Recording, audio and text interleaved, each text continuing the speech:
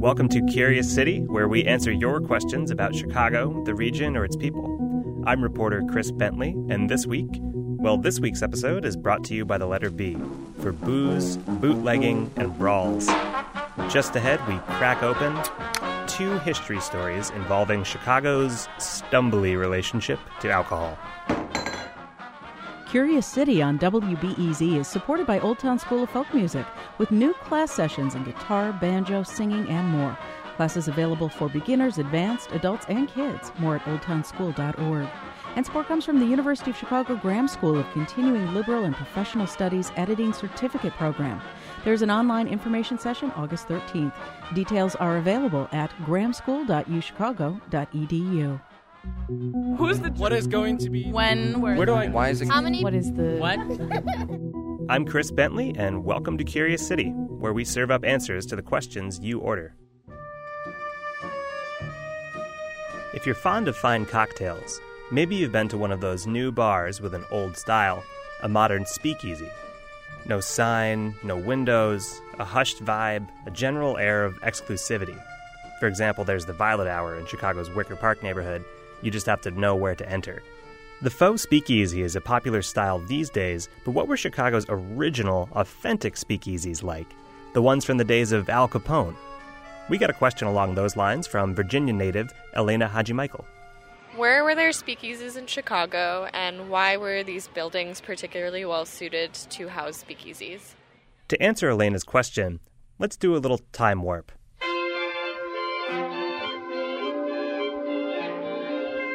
It's the 1920s. Prohibition. Alcohol is illegal, but readily available. So if you're looking for a drink in the dry years of Prohibition, where do you go? You go to a speakeasy, an unlicensed or illegal saloon. But you're hard-pressed to see what a typical Chicago speakeasy is. Thousands of places pass around booze during Prohibition. Some aren't even bars per se, but basements or backs of restaurants, anywhere you can covertly enjoy some alcohol.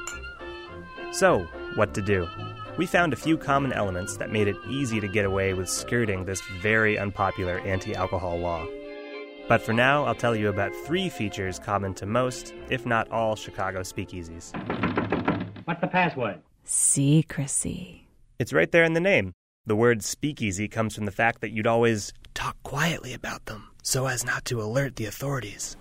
And so the actual doors into the speakeasy part are over a foot thick and all filled with sawdust to insulate it. This is Craig Alton, who leads Chicago's Untouchables tours. We're stepping into the back room of an Italian restaurant in Chicago's South Loop called Joko. Behind these thick vault doors, there's a windowless dining room with charcoal drawings on the walls. The retouched artwork hails from the days when this was a speakeasy. You could be really loud back here, and who would know? The L train is directly behind us, so you had that going for you. But again, too, I think it was cold storage. What a perfect place to keep big barrels of beer, right? A lot of speakeasies were windowless boxes like the back room at Joko. In the north side neighborhood of Andersonville, there's Simon's Tavern. It got its start in a cramped basement, accessed by a back alley off Clark Street. According to the bar's present owner, Scott Martin, Swedish immigrant Simon Lundberg found his cafe patrons spiking their coffee with whiskey.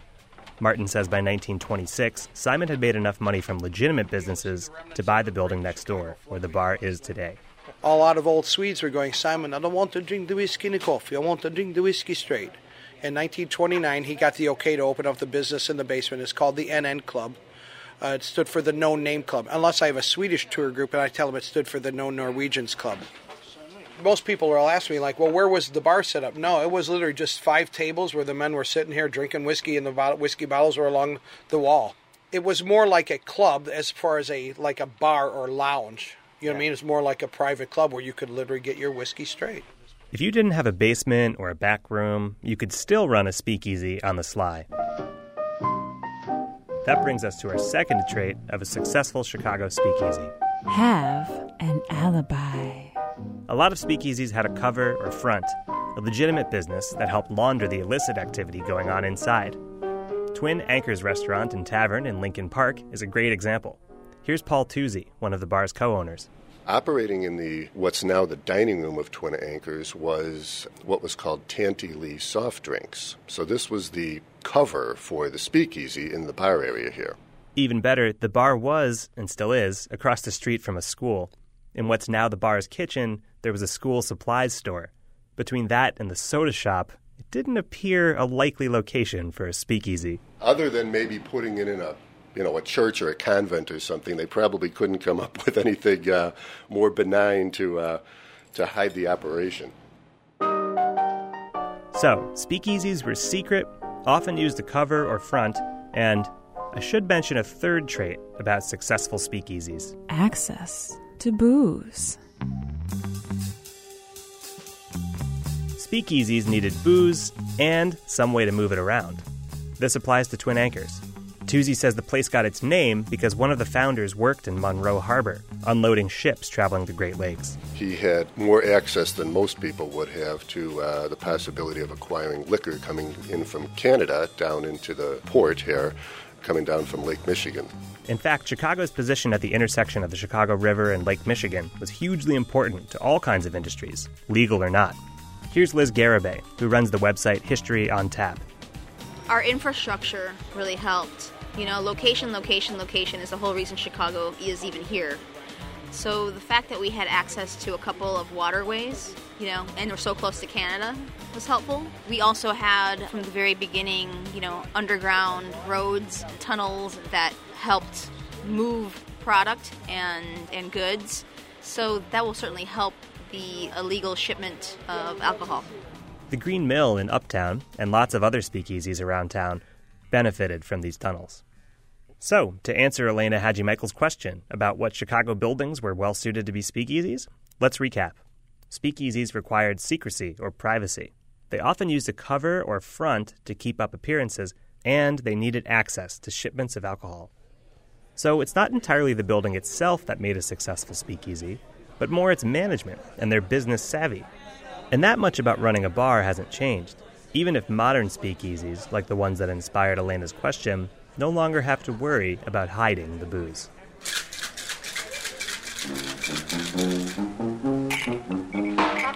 In case you forget these traits, we've got a handy graphic to remind you of all of them. Maybe you can use it during your next bar or speakeasy crawl. That's at wbez.org/Curious City.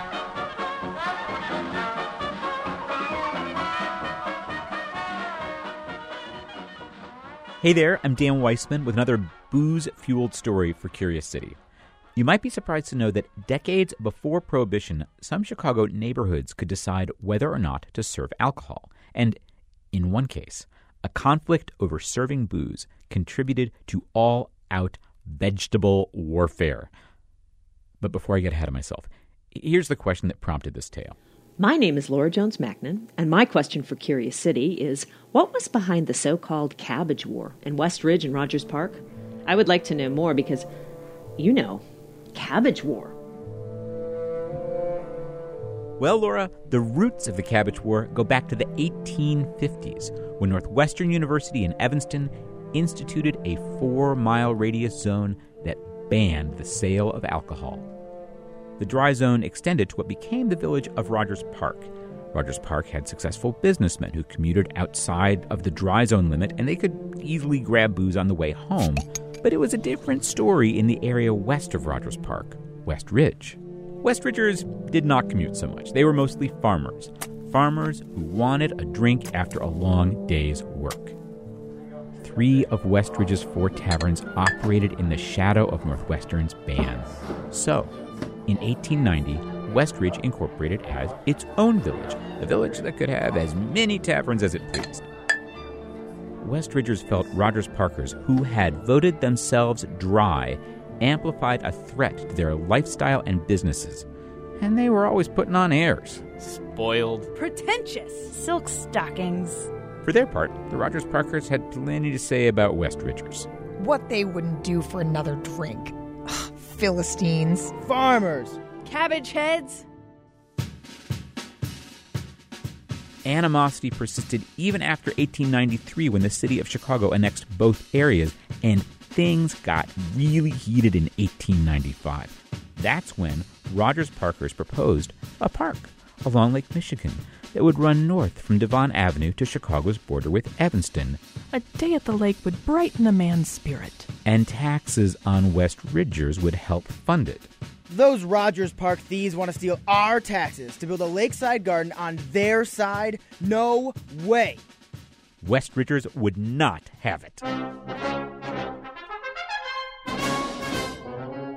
The West Ridgers proposed the Ridge Avenue Park District. It would use tax money to create many parks on both sides of Ridge Avenue, not just near the lake. A vote was scheduled for April 14, 1896, to decide which park district would be created. Late one night, the brutal political campaign reached its climax. West Ridgers marched right into Rogers Park to confront a Rogers Park leader right at his home. The West Ridgers had taken the term cabbage head as a badge of pride, so they arrived with a cart decorated proudly with heads of cabbages on sticks. A mob of Rogers Parkers pelted the West Ridgers with bricks.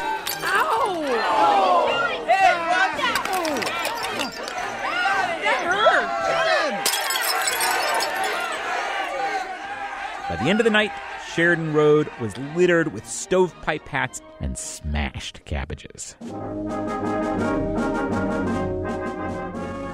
But the vote over park district funding went on, and when the votes were tallied, the cabbage heads were victorious. The new Ridge Avenue Park District would oversee the creation of parks in both West Ridge and Rogers Park. And, irony of ironies, just a year later, the Rogers Parkers also got their Lakefront Park District. So today, there's plenty of park space for modern-day cabbage heads and silk stockings alike.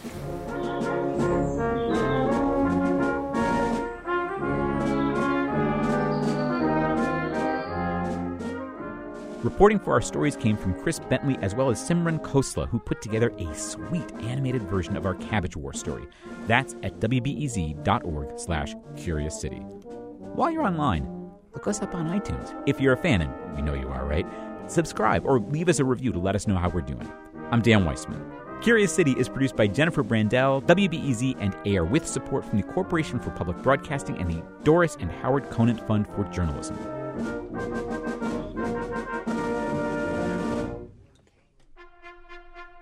Curious City on WBEZ is supported by the American Foundation for Suicide Prevention, understanding and preventing suicide through research, education, and advocacy. Chicago area residents can join the American Foundation for Suicide Prevention for the Out of Darkness Chicagoland Community Walk. Registration, information, and support at www.chicagowalk.org.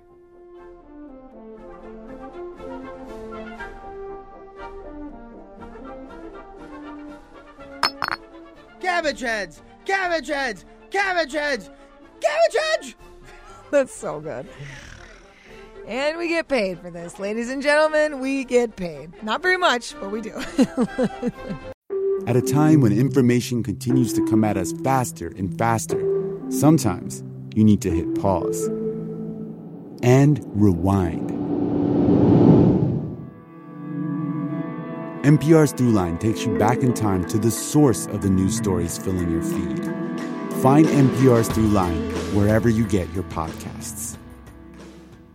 Sometimes you just need a quick overview of the news. Meantime, it was chaos today at the Chicago City Council. A Chicago cop with a controversial past is running for judge. Other times, you're looking for a deeper understanding of what's going on in the city. Wow, that's so... No one has asked me that question.